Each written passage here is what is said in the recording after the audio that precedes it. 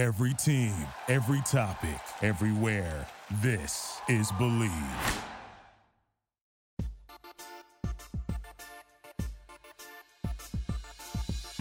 Two receivers to the bottom of your screen, and Milton Wright has himself another touchdown.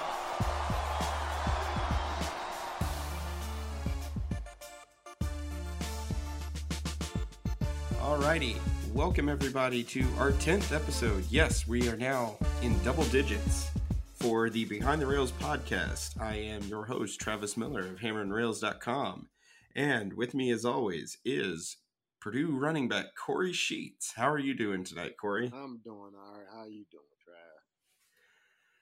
Trav? I am dry. It was a very, very damp and disappointing day in West Lafayette on Saturday. I don't think there were a lot of Purdue fans that had a lot of fun. And I think the general consensus is this was a game that Purdue really let it get away. They had a shot, lost 20-13. And when you only score 13 points on 8 trips into opponent territory, that is not conducive to winning football games. What do you think, Corey? Was this one that they just really let get away, or what? I don't ever see adjustments made after they make adjustments to you. And that's one thing that's real irritating. It's like, all right, you see, y'all come out, y'all move the ball well. There's a few hiccups here and there, but for the most part, first half was pretty good first half. Shit, we was winning. Right. I mean, even then they left points on the field because you had that fumble. They had 2 drives that got pretty close to the end zone, especially that one right before halftime. You never want to settle for a field goal, I think, of less than 30 yards, and that was probably one of the more disappointing ones right there. I mean, it's stalling out when you have the momentum is just deflating. Stalling things out on an impressive drive. The first scoring drive went for a field goal, 10 plays, 56 yards. The second one, 11 plays, 68 yards. And you have a first and goal on that second field goal drive that you got to settle for right before halftime. And yeah, it gives you the lead going into the half. But like you said, just you have all that momentum and everything else. And then they're able to get rid of that momentum with a 3-play, 75-yard drive that takes 70 seconds. Right. Like, it's just like, defense, was y'all not paying attention? Like, we were going good. Things were going well. Hold them. Well, and that's the thing is defensively, I felt Purdue was pretty strong. They hit on 3 passes the whole day. On 3 passes, they had 149 of their 169 yards and led to 17 of their points. Right. Which, I mean, you don't expect the defense to be perfect, but I think it's pretty telling that a lot of their strategy, especially in the passing game, was, it's 3rd and long, just chuck it deep and one-on-one and see what happens, and it paid off for them. Which I couldn't understand how was one guy so open. It's like he's running deep. He's running a corner. Like, Get out of your back pedal. And at least from where my seat was, kind of tricky to see because he's underthrowing a lot of these passes and they're having to adjust to the ball in the air and come back and get it. And it's like you talk about getting out of your back pedal. They weren't making that adjustment in the air while the receiver was. And that's something that's just, I don't know if you can't call it coaching or on the player to know, like, hey, once the ball is thrown, like, you should be full speed ahead. Like, it shouldn't be no more backpedaling unless you're just that deep. Right. And I think what's so frustrating, though, is for yet another game, at least in my mind, the defense played well enough for Purdue to win. They kept Purdue in the game. They gave them the lead at halftime. And I'm mostly an advocate of if you can hold a team under 20 points or less, especially in modern day college football, you should be able to win that game because that means your defense is playing relatively well, especially in an era when you've got offenses that drop 30, 40, even 50 points with regularity. Right. And they're going to mess around and play a team like that in a couple of weeks. Yeah. That's Ohio State. That's well down the road right now. But it really goes back to Purdue's offense. You have 5 drives that stall out in Minnesota territory. I believe the 5 that stalled out went fumble. They had to punt after a really, really bad sack that O'Connell took. They missed a field goal. They had a turnover on downs, and then the game-clinching interception. Even on those last 2 drives, they moved the ball well, but stalled out. And you've got to find a way to finish drives. I mean, it's ridiculous. The last 3 drives of the game, Purdue gained more than 150 yards and got no points out of them. And that's just ridiculous as an offense. You can't win games like that, as you see. Like, coming away with 3 points, settling for 3 points on a regular basis is not going to win too many. No, especially in the Big Ten. I mean, I don't fault the missed field goal too much because the conditions were really, really bad to kick a field goal in, especially at that point. And you're going to miss one on occasion. But, I mean, that wasn't the difference in the game, though. I mean, it was going to put you down 1 when you were down 4 at that point. I'm honestly more upset that they didn't go for it in that situation. Challenge the offense. Say, hey, we need a touchdown right now. We have struggled to score touchdowns in 3 straight games.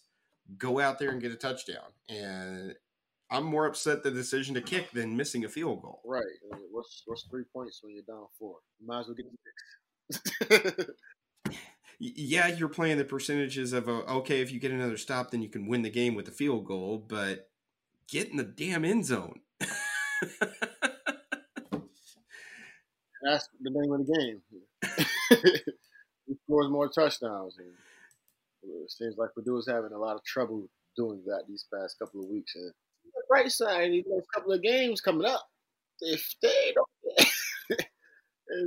they're not playing no slouches no more. I mean, you're into Big Ten play now, and there's very few easy ones left. I'm looking at the schedule right now, and I think your easiest game is against Northwestern, and that's going to be a bit of a strange one. That's going to be played at Wrigley Field in Chicago. You're playing a Northwestern team that still won the division last year. They still have a lot of talent and everything, but you've got to find a way to, don't worry about that right now. You got to find a way to score some points in the next game. Hey, y'all, we got to take a break right now to pay for some stuff, so we will be right back after this ad. The Behind the Rails podcast is brought to you by Bet Online, a partner of Believe Podcasts. Yes, that's right, we're back and better than ever. All eyes are on the gridiron as teams are back for another football season. As always, BetOnline is your #1 spot for all the pro and college football action this season. With a new and updated site and interface, even more odds, props, and contests, BetOnline continues to be the #1 source for everything football. Head on over to the website or use your mobile device to sign up today and receive your 50% welcome bonus on your first deposit. Don't forget to use our promo code BLEAV to receive your bonus. From football, basketball, boxing, right to your favorite Vegas casino games, don't wait to take advantage of all the amazing offers available during the 2021 season. BetOnline is the fastest and easiest way to bet all of your favorite sports. BetOnline, where the game starts. And feel free to go over there and take advantage of some of the great prop bets that they have right now as the baseball playoffs are about to go on. We got hockey starting up, college football's in full swing, and before long, yes, we'll have college basketball, the thing that everybody comes to hammerandrails.com for. So be sure to visit our sponsors at BetOnline. I get it was rainy and the ball was probably slippery. Or, I don't know which one, but it seemed like there was just too many miscues up front. And no matter who's back there, O'Connell or Plum, we need a mobile quarterback. Right. Which we did see. I will say this. I'll give Coach Brown credit. He tried a new wrinkle in this one. He put in Austin Burton, who's the more mobile quarterback, put him in for a handful of plays, and he actually was relatively effective. He did not have a passing attempt, but he had 3 runs for 14 yards. And it's not something, I don't expect him to go to Burton full time, but I think Burton is the type of player that if you give him a package and give him a few snaps a game, it's not quite a full Wildcat because he's not a running back and he does have a little bit more of a threat to throw, but he is mobile, like you said, and he can mix things up. And so I would like to see some more of that. Right. That's 3 quarterbacks taking snaps. Like, At least in this one, he mostly stuck with O'Connell. Plummer didn't get into the game.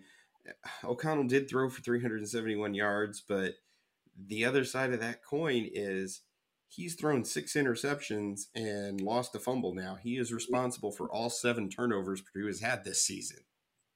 I was going to say, it seems like every time he gets in, he throws a pick, but he throws a touchdown. Right. So Right. like... I mean, he's high risk, high reward right now. And there were several other near interceptions on Saturday, too.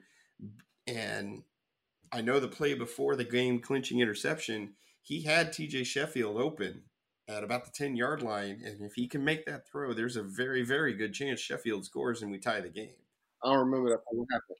He's missing on some of those easier throws, too. It was like you're scoring the bombs, but you missed the flat. And you need to be able to hit the flat because Purdue's stalling out at about the 20, 25-yard line when that field is shorter. And especially when that field is shorter and teams are recognizing that, hey, David Bell's a good football player. We better have somebody on him. And like you said, bracket coverage and take him away as best you can. You know, it'd be crazy because it seems like O'Connell does better between goal line to about 40, maybe 30. And then Plum does better with the short yardage and goal line area. So you might be able to switch that order around, start putting him when the goal line, just letting O'Connell get him up the field and let Plum just throw. Right. that would be interesting. That'd be incredibly interesting. And I don't think that the special teams did Purdue any favor either because there were a couple of miscues on punts, and when you're starting drives inside your own 10-yard line, that doesn't help either. It's a lot easier to score when you only have to go 60 yards as opposed to 90. Hell. if that was the case, they should have just been letting the ball go in the end zone. Yeah.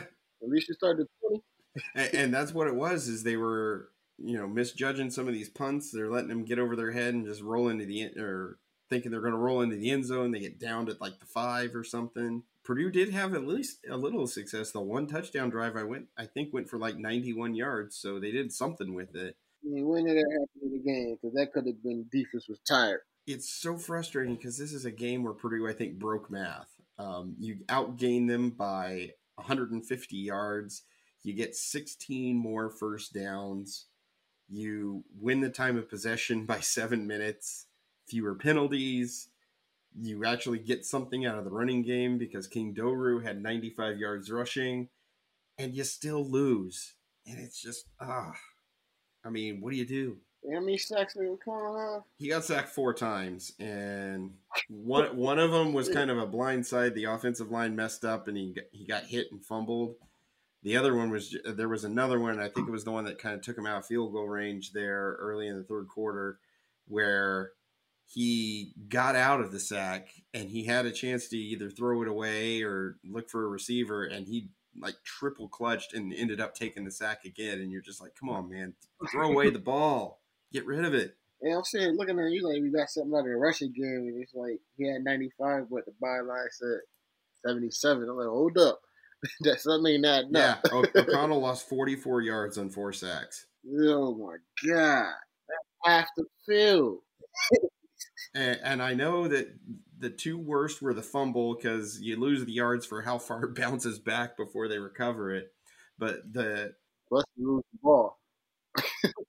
I think I'm God. pretty sure on the one drive where Purdue had to punt after getting into Minnesota territory, yeah, they were down to the 33. And so you're arguably in field goal range at that point. He lost 12 yards on the sack on 3rd down. So it takes you out of field goal range. I mean, they kicking 50 yards. We need to get a 50-yard kicker. I mean, and Finneran has shown he can do that. I think he has a 50-yarder to his credit this year, so he's got some range. I mean, you ideally don't want to do it in the rain like that. Hey, if you watched that Patriots game, you saw the consequences of kicking like that in the rain. But at least they were on field turf. This is on grass, man. That thing's like that's a muddy quagmire. I was say, right, and Purdue's grasses. Oh my God! When I was there, we was complaining about it. And they should have got the turf for whatever reason, they didn't get the turf, and it ain't nothing changed. They didn't put all that money into that facility, just left the damn field just swamp thing. And see, I don't know if you're aware of this. Purdue is the only team in the Big Ten that has never had artificial turf at least once. Wow. Everybody else, I mean, there's very few left that have grass now in the Big Ten, like Northwestern and Penn State might be the only other ones with grass. But yeah, Purdue's the only one that's never had turf at least once. So, I mean, there's high schools. Every high school in Indiana has artificial turf now, for crying out loud. There's a high school right up the street that got high school right up the street got turf. Right?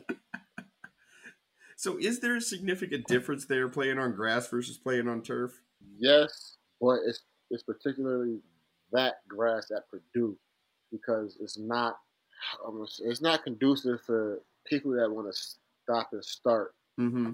and they can do that at a high volume. Like people that can stop on a dime, you might twist your ankle in that field. Yeah, just because you're able to stop, but what's underneath you is moving, and then like it's like sand underneath it. Yeah, I've been down there a couple times, but you know better than I about how to cut on it. So it's horrible. Like.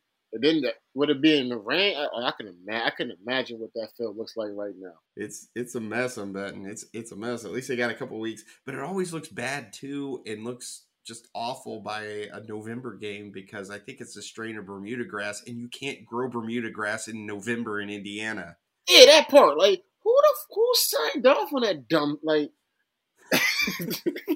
You get something that's going to die 6 months out of the year, and I need it for 12.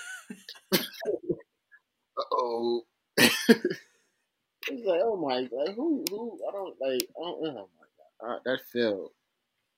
It raining ain't gonna help it no better. Like, I'm glad they got 2 weeks between. Well, I don't know. Is the Iowa game home? The Iowa game is at Iowa, so they've got 3 weeks before we're back home against Wisconsin. That's the next home game. If there's ever a chance for us to end, we've lost 14 straight to Wisconsin. But this is probably our best chance to end that because Wisconsin's 1-3, and they are not your typical Wisconsin this year. They're probably a worse version of Minnesota right now. But then again, Minnesota, in my opinion, is a worse version of Oregon State, and we beat Oregon State. So I don't know. Let's go with Coach Corey here. It's a bye week for Purdue. Obviously, there's a lot that needs to be fixed. What do you fix first? What are you looking at working on in the bye week? Is like, all right, here's our focus. Here's what we need to do to turn this thing around. Because you're still 3-2. You still at least have a chance to get to a bowl game, but you gotta fix some things. First, we're gonna go in there. Actually, I'd get the players some rest, to be honest with you. And while the players are getting rest, me and the coaches would be in their lockdown. We wouldn't go home until we had a viable game plan for Iowa. Then also have a contingency for if that doesn't work, and then have another contingency if that doesn't work. And we would work on those 3 things for 2 weeks. They got to fix scoring in the red zone. O'Connell got to get a handle on these damn interceptions. The defense they be doing their thing, but once that gas runs out, it's all she wrote. The only problem I have with defense is they've only caused 2 turnovers here, and they've gone 3 straight games without getting a turnover. And that's something that you start getting a turnover or 2, that helps the offense, gives them a shorter field, gets them back on the field, gets the opposing defense back on the field when they're hopefully tired. Really, I would just like to see us get 1 or 2 turnovers a game. I'm not asking for 5 or 6, but you got to get 1. Gotta get 1. I feel you, but only one team has scored over 25 minutes. Like, right. But I'm more talking about setting up the offense. Yeah, I feel you, but they're still getting 3 and outs, and they're getting off the field. It's just they're getting right back on it. I mean, I loved the first half here because Purdue was just dominating time of possession. They were rolling down the field. They're getting that Minnesota defense tired. And it resulted in nothing. No points in the second half.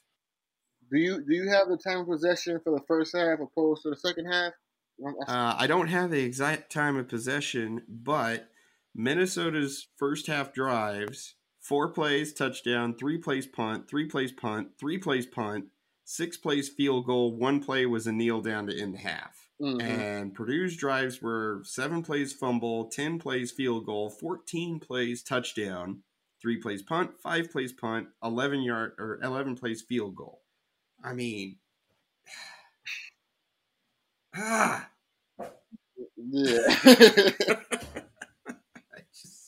You obviously have the ball like a lot longer each time. It's like you're not doing nothing with it. Back when I used to play defense, but as a defender, I know that's just like frustrating to see them go all the way down there and then not score.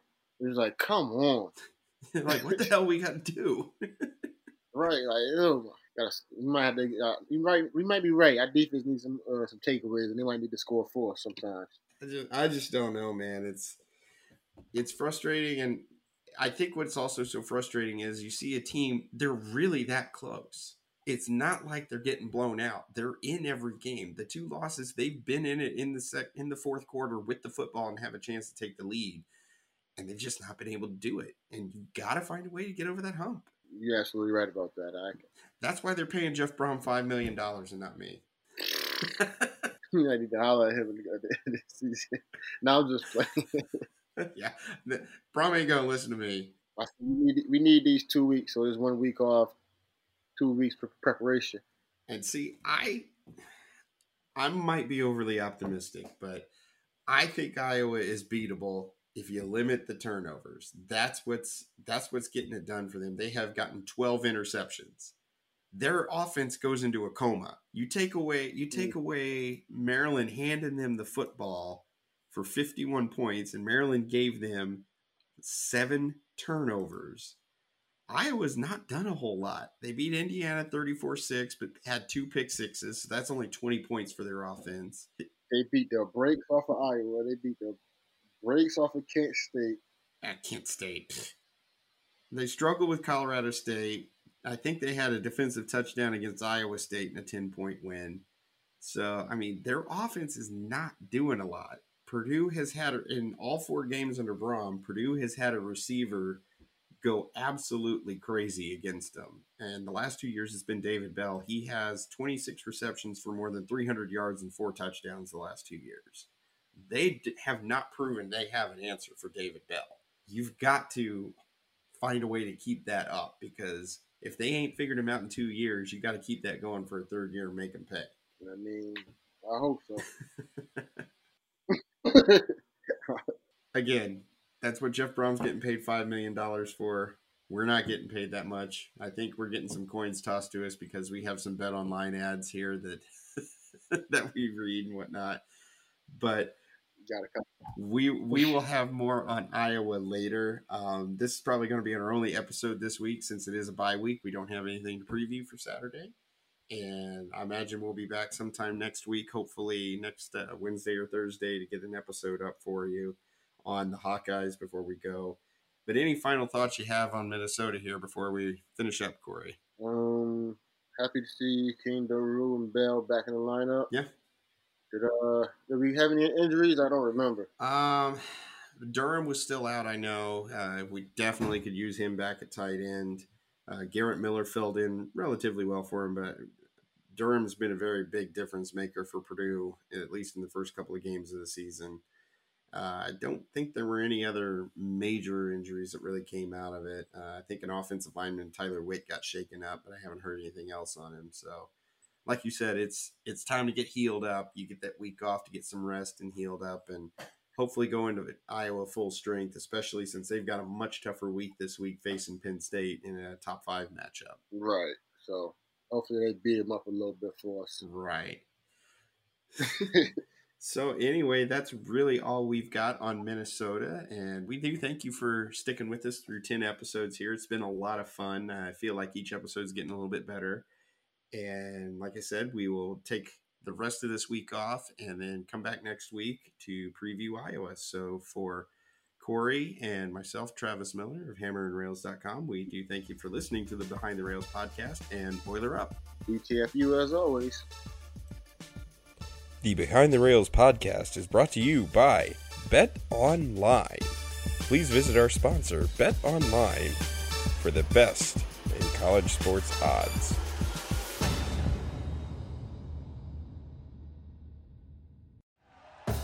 Thank you for listening to Believe. You can show support to your host by subscribing to the show and giving us a 5-star rating on your preferred platform. Check us out at Believe.com and search for BLEAV on YouTube.